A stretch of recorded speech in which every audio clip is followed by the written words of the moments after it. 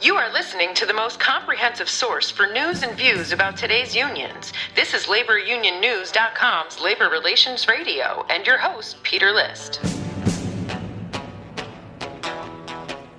You want answers? I think I'm entitled. You want answers? I want the truth! You can't handle the truth!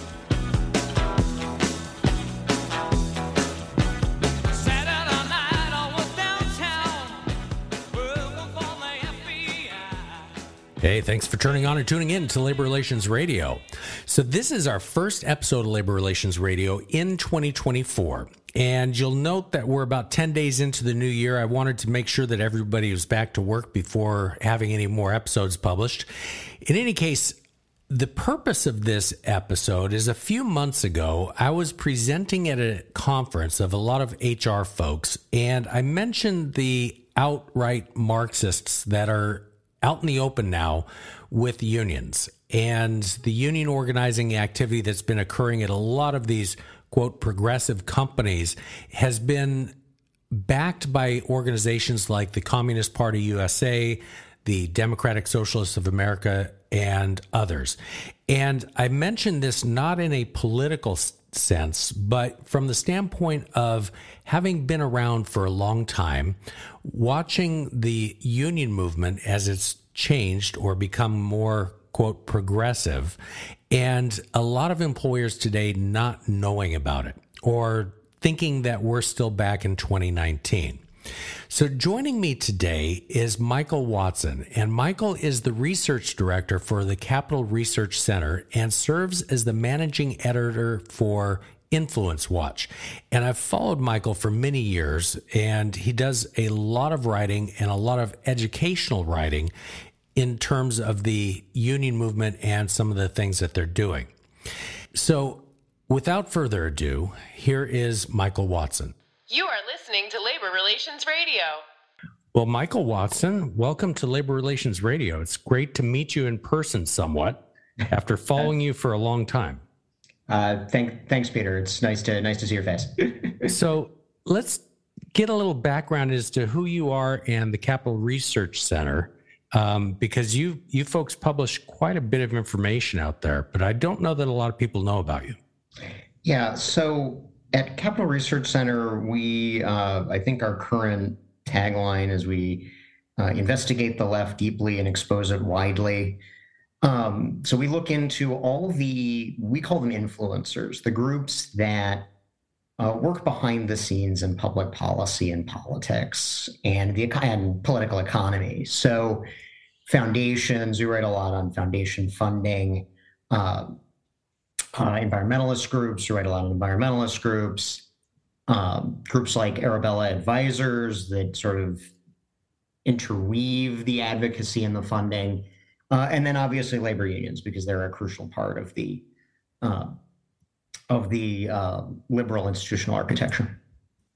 And you folks have also Influence Watch? Yes, we are the publishing institution of Influence Watch, influencewatch.org, where we just deposit lots of this information. Yeah, and for the listeners who have not visited that website, it is a terrific website that is very deep with research, links, etc. Thank you. So the reason I wanted to talk to you is you published something recently about some historical records, if you will, about Marxism and unions.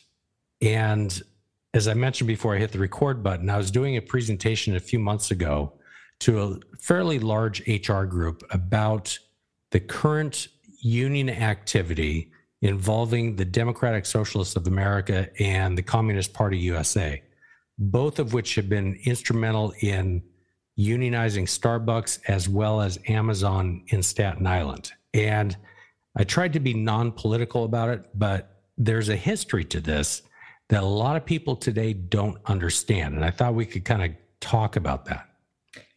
Yeah, and I think it's important. I see the history of organized labor's relation to communism with a capital C in sort of three historical periods.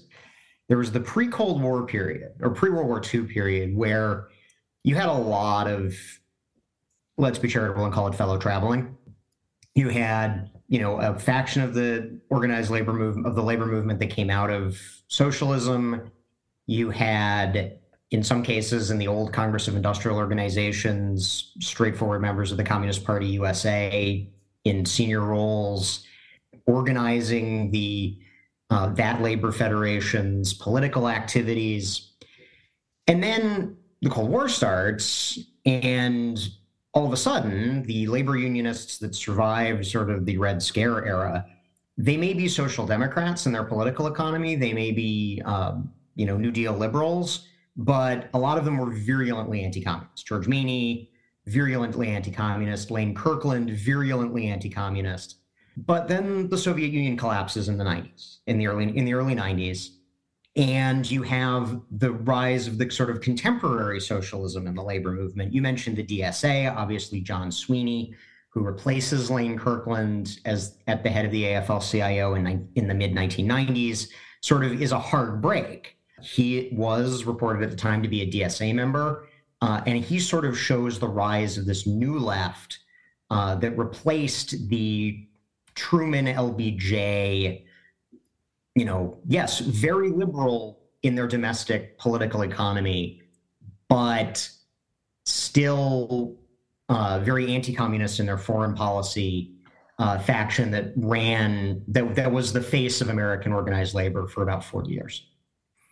So let's go back a little bit, pre-CIO phase, where you had back in the day, the AFL, American Federation of Labor, who was run for 24 years, with exception 1 year in between, by Samuel Gompers, right? Mm-hmm. And he was adamantly anti-socialist. So this goes back well over a century.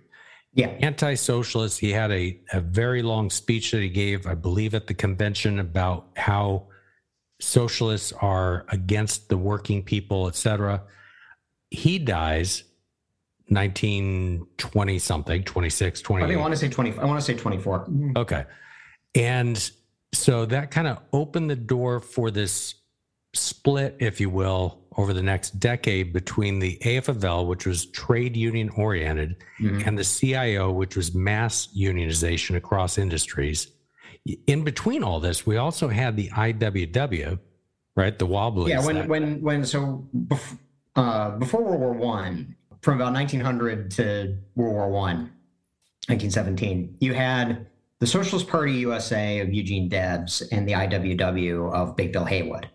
And they, especially the IWW, obviously the Socialist Party USA is a socialist political party, but it comes from a labor organizing background.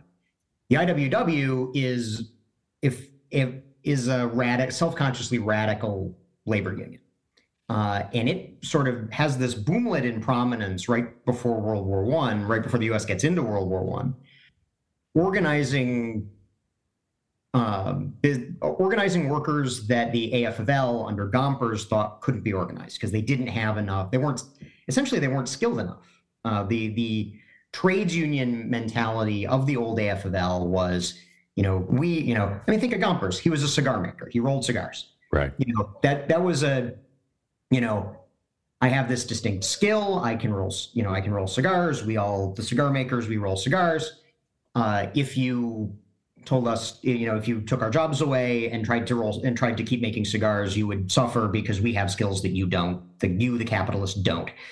So you should pay us more, give us more reasonable hours, all the sort of standard demands of early trade unionism.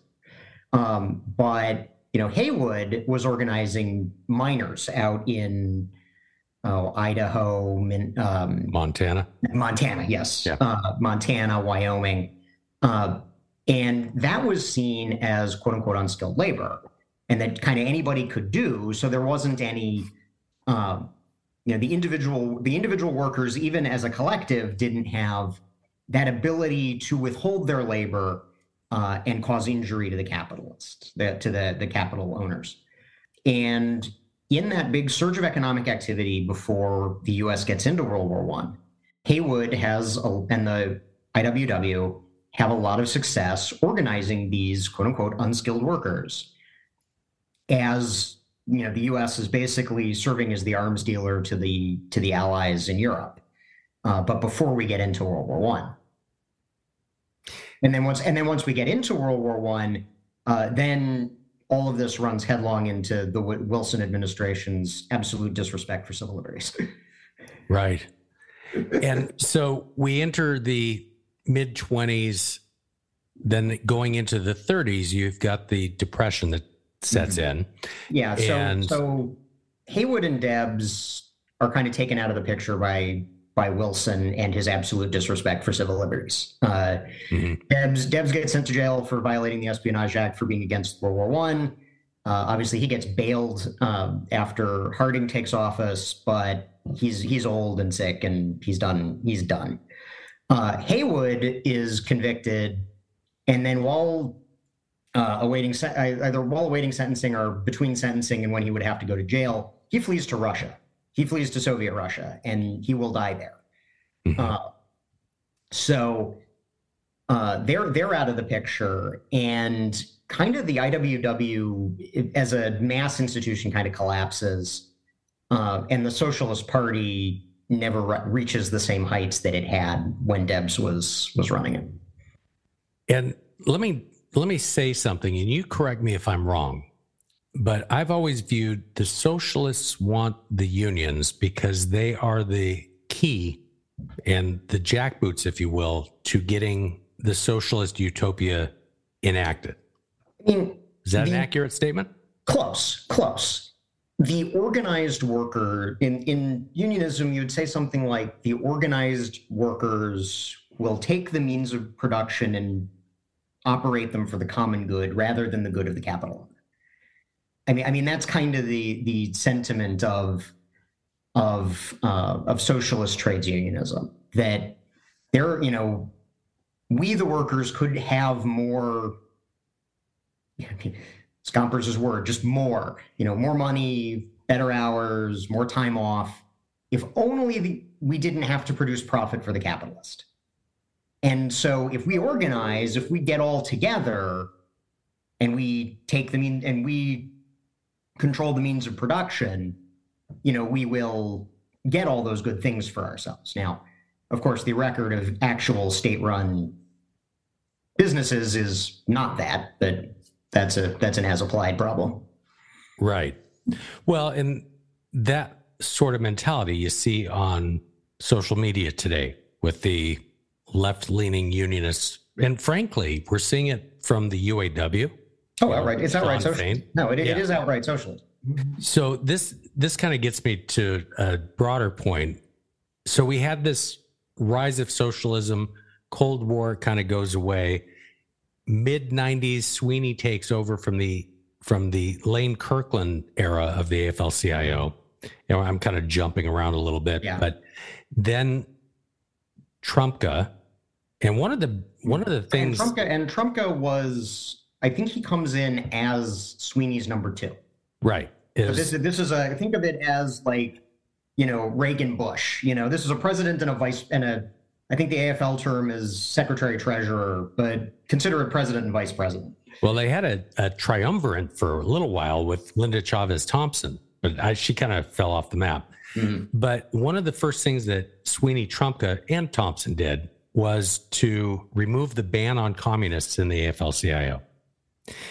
And so in the old days, and I'm saying this old days 15 years ago, I would call out some of these things when I was writing on different publications, but writing and, I'm red baiting, things like that. Mm-hmm. But now it's out in the open. Yeah, it is pretty out in the open. And it's not just there's sometimes this mistaken belief that, big labor, they're bad and political, but little labor is not. These individual organizations are not. And actually that's sometimes not true. And in fact, sometimes it's backwards, because at least the constraints of national politics sort of do provide at least a boundary on how far left the national labor unions are kind of able to portray themselves. Although they are pushing, you mentioned Sean Fain, they are sort of pushing how far they can go. But a group like, say, the Amazon Labor Union, which isn't affiliated with any of the national unions, at least last I checked, they can get pretty openly radical. They were even, there's been a lot of talk now in the labor union movement against Israel after the response to October 7th. Well, Amazon Labor Union didn't even wait until the war started to be against Israel. Yeah, I think it was October 8th. They were marching with Linda Sarsour before the war broke out. Yeah. Yeah, literally the next day. Same with the DSA. The DSA march, and yeah. And the thing with the Amazon Labor Union, and this came out after they won the Staten Island warehouse, that they had the phone banking going on from the Communist Party headquarters. The number 2 or 3 person, one of the union salts, is this young lady by the name of Justine Medina in New York, who's the co-chair of the Young Communist League. Yeah, I think that sounds familiar to me. Yeah. Yeah, very open about it. And then, I've used a audio clip for a while now, a couple of years. There's this DSA Zoom call, public call, that they openly talked about, hey, we've got to get behind the unions. We've got to help them organize because we need to enact the PRO Act because that helps us with the Green New Deal. And so it's a whole blending of issues. Oh, yeah, no. And that's actually, again, an interesting point. You bring up the Green New Deal. Because there's this belief, I think, in some quarters of the sort of nationalist populist right, that there's an inherent tension between the environmental wing of the left and the labor, sort of industrial labor, not industrial in terms of industrial union, but like guys who build stuff unions. And that the further the environmentalists go left, it's going to cause a fissure. They're going to split. And that isn't how institutionally organized labor is built. That isn't how environmentalists work very, very hard to, for lack of a better word, buy off organized labor when they're designing programs like the Green New Deal. I don't know if it was the Green New Deal people who said, that like, these are going to, all the jobs we're going to create, making solar panels or whatever, they're all going to be union jobs. That's and to that end, you had Biden just signed the project labor agreement on all federal products over $35 million right before the holidays, right? Mm-hmm.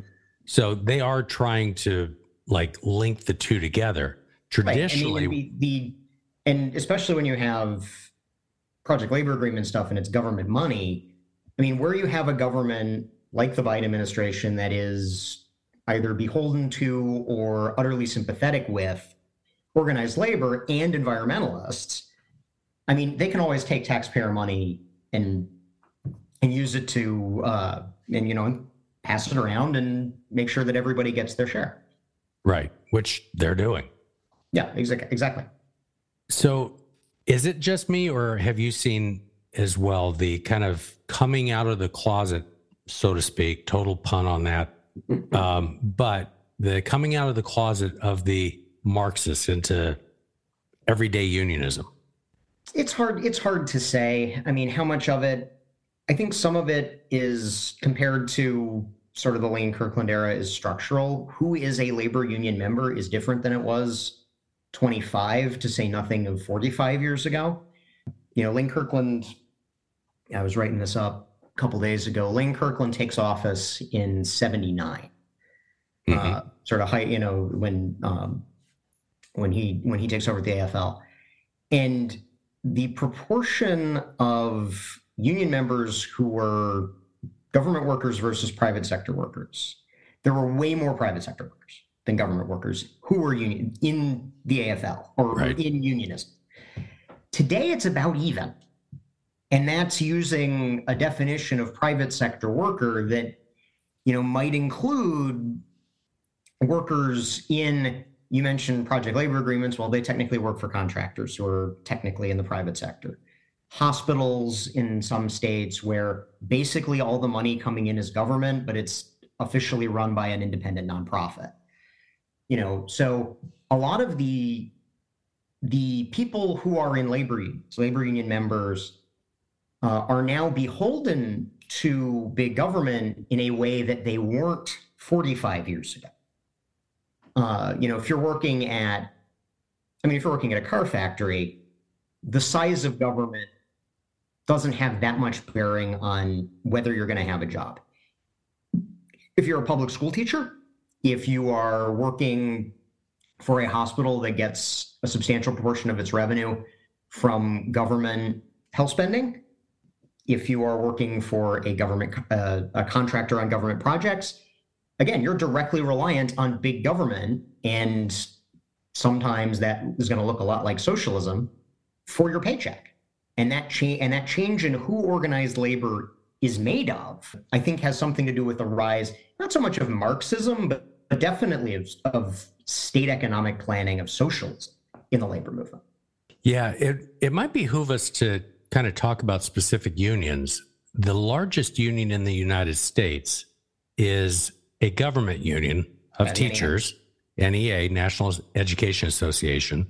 I think the number 2 is the SEIU, right? Which is I think it's the SEIU. Yeah, I think it's the SEIU. The SEIU is at least one of the biggest, if not number 2. Which essentially controls California and several other states through representing state workers. It's got a lot of state worker units. It's also got a lot of private sector units, but its biggest and most important units are probably those public sector units like California state workers. Yeah. Right. And then you've got other biggies like AFSCME, which is the American Federation of State, County, and Municipal Employees. And they hold a lot of sway, to your point being that it's about half and half private sector, half government sector. Right. And, we haven't even mentioned, in recent years, people have become very familiar with the American Federation of Teachers led by Randy Weingarten. Right. We've got, there are so many government worker unionists that we have two major teachers unions before we even bring in other government workers. Right. And if you've been following along, whether you're pro lockdowns or not pro lockdowns, if you've been following along with some of the dialogue, Randy Weingarten was in the news, is still in the news quite a bit over her promoting, if you will, the lockdowns during the pandemic. It was demonstrated by academic research that the more powerful your teachers' unions were, the more restrictions were on your kids going to school. Right. Yeah, which gets into a whole public policy debate on that. Yeah. All right. So you're seeing it similarly to what I'm seeing, and maybe from a different perspective. I view it as, wow, it is really out in the open now. And, where you've got Bloomberg writing about all the union salts that are at Starbucks and Amazon and outing them, so to speak, and then them going out on different websites and touting socialism. Twitter obviously is all over the place. Times haven't changed. The thing about Twitter and social media is that some of these activists will, even if they're trying to lie low in their professional lives, if they let their red flags fly on Twitter and Facebook. Right. Well, yeah, to that point, the SEIU up in Connecticut had to fire one of their vice presidents like the week after October 7th for him going out there and on a pro-Hamas or pro-Palestine rant, who also was openly communist, which was kind of interesting. It was one of those things that inflamed the left for SEIU firing him. Yeah, I guess glad they got rid of him, but it does show you sort of how this everything leftism is all running together. So let me ask you what you think the short, mid, and longer term goals are for the socialists in the union movement. Yeah, the short term goal obviously is to obtain sort of power within the labor movement and organize more workers, because when you have more workers organized, you have more economic power and you have more political power. The medium term would be to probably move in a political direction to elect your friends. Obviously, labor unions, even right now, Even back when they weren't socialists, they were political. Labor unions spend millions of dollars on through their political committees on elections. They spend even more on lobbying, public policy advocacy, supporting groups like Center for American Progress, National Employment Law Project, Economic Policy Institute that develop what are going to be the policies of the left wing, and then become the policies of politicians that unions support when they get into office. And then, I mean, in the long term, if you asked Sean Fain, what does he want? To take the means of production, to have a state-run car company. I would be my guess. Like the British Leyland. Right. Yeah. And I don't think too many people are seeing this. I mean, they're seeing it, but they're not making much about it. And especially employers out there who are just kind of like trying to run their business, fight off whatever regulations they've got coming their way. It's so far down the pike. I think I've been writing on what I call the Taft-Hartley consensus, the sort of policy package that comes out of the late 1940s on the right in response to big wave of strikes that happens after World War II.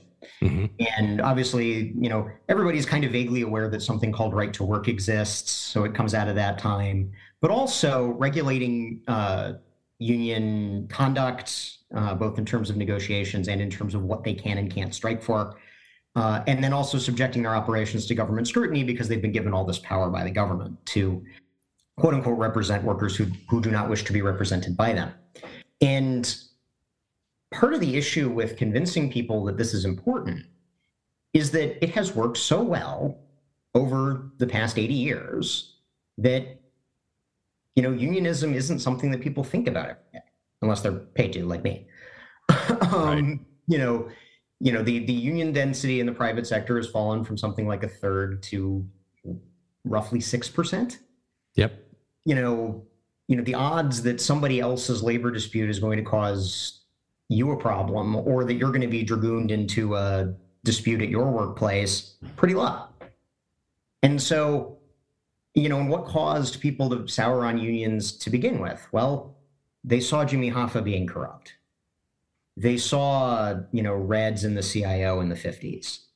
They saw, how strongly unionized sectors of the economy in the 70s and 80s fell behind foreign competition and then ultimately went bankrupt. That was 30, 40 years ago. People haven't had to experience the negative consequences, with the exception basically of school kids and COVID. Haven't had to experience the negative consequences of unionism in a long time. And I think that breeds some rose-colored glasses memory. Well, and if you look at the Pew research, and I think Center for American Progress did it as well, the most pro-union generation out there is the Gen Z workers who have no institutional knowledge. And, and quite frankly, are behind a lot of the organizing activity that we're seeing across the country today. I mean, I do not think it is a coincidence that, the most prominent socialist member of Congress, Alexandria Ocasio-Cortez, was born either right before or right after the Berlin Wall fell. I don't think that's a coincidence. Right. Yeah. In some ways, it is that institutional knowledge, that lack of historical knowledge that a lot of the kids are not even examining, which is kind of a wider subject of whether they're utilizing critical thinking skills. Let me ask you this. More recently, we touched on this a little bit with the October 7th. Are you starting to see, I know the split is out there among the unions, but are you starting to see this as maybe a turning point with certain unions? Like, okay, now people are starting to wake up as to what these unions are standing for? That's always hard to say. We've seen some of the unions come out for, ceasefire now or whatever. That's not getting the same play as like the elite universities that have gotten into trouble for their statements. You know, it hasn't been front and center of the sort of national debate. I think it is illustrative of the myth of the non-political labor union, that they just can't help themselves from getting involved in a political dispute about a conflict several thousand miles away and then taking a radical left position on it. But whether that's breaking through to the public, I don't think that they're taking these controversial radical left stands is getting the same sort of play that some other institutions that are more publicly prominent have been getting. That's interesting. Well, I think it kind of ties in.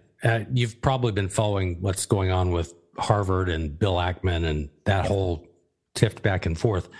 I think there's some tie into that, because a lot of the groups that Ackman's complaining about on the Harvard campus or other campuses are also the ones that are being backed by the unions or actual union locals doing the protesting. And, that wouldn't surprise me. Yeah, I saw this as it was starting to emerge. I happened to be driving cross country right after October 7th. I was like, I wonder if this is going to be a turning point, because I saw the march that DSA did the day after. And I was like, ooh, that's going to be ugly. Yeah, it's one of those things that, I mean, it's just kind of like the universities, in that something can like be a problem and be a low-level problem, and then all of a sudden the issue becomes ripe and people start paying attention to it and things happen. Mm-hmm. And I just don't think on organized labor that, partly for the reasons that I was saying about the Taft-Hartley consensus, like it's just not a part of people's everyday lives the way that it once was, that I don't think it's quite ripe for, even with the degree of radicalism with the positions that like the UAW is taking, I just don't think it's ripe for a real public backlash yet. If we're maybe 3-5 years down the road and big labor has had the resurgence that they have predicted for 20 of the last 20 years, actually happens, and there's a big wave, Sean Fain is talking about a general strike. Okay, if a general strike happens and then 6 months later unions come out for some extremely radical thing, then I think you would actually get some blowback, because they would be much more prominent in the national conversation than they are now, even with the Hollywood strikes and then with the UAW strikes that big labor has had. Yeah, it'll be interesting. And I'll just say this for the listeners that haven't been following along. The UAW, with the contracts at the Detroit 3 automakers, set the expiration for April 30th, 2028, so that they could go out on strike on May Day, 2028, as an if a strike happens. And it's hard to accuse somebody of red baiting if they're striking on May 1st. Right. Well, and for the listeners, you've got to go back and study May Day. So with regard to that, Sean Fain is also trying to get other unions to set their expiration dates at the same time, so that they could have what the left has wanted for decades, is a general strike across the United States to shut the economy down, essentially. I have not seen too many unions, if any, that have agreed to May 1st or April 30th expiration dates, but there's still 3.5-4 years to go. So we'll see if that happens. We'll see what happens. Yeah. Well, so what else are you working on at the either Influence Watch or Capital Research Center? Well, Influence Watch is constantly churning out new and updated profiles on organizations like some of the ones we've been discussing.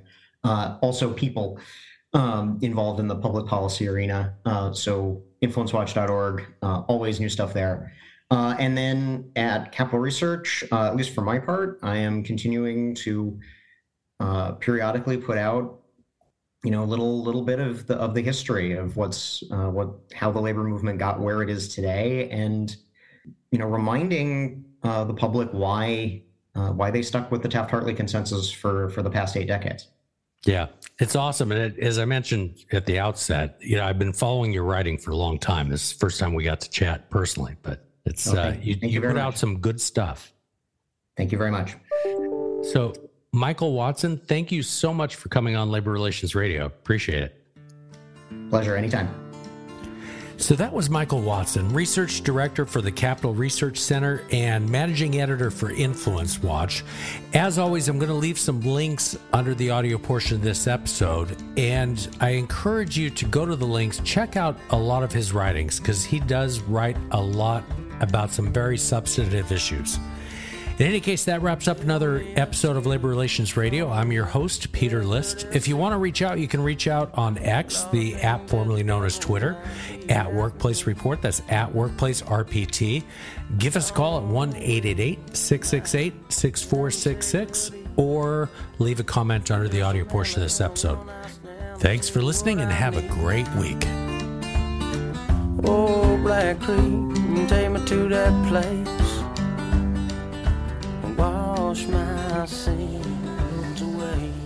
You have been listening to Labor Relations Radio. Oh, Black Creek, take me to that place. Hey, Labor Relations Radio listeners, this is just a quick reminder. If you enjoyed Labor Relations Radio, make sure you share these episodes with your colleagues, and make sure you and your colleagues visit laborunionnews.com and subscribe to our news digest.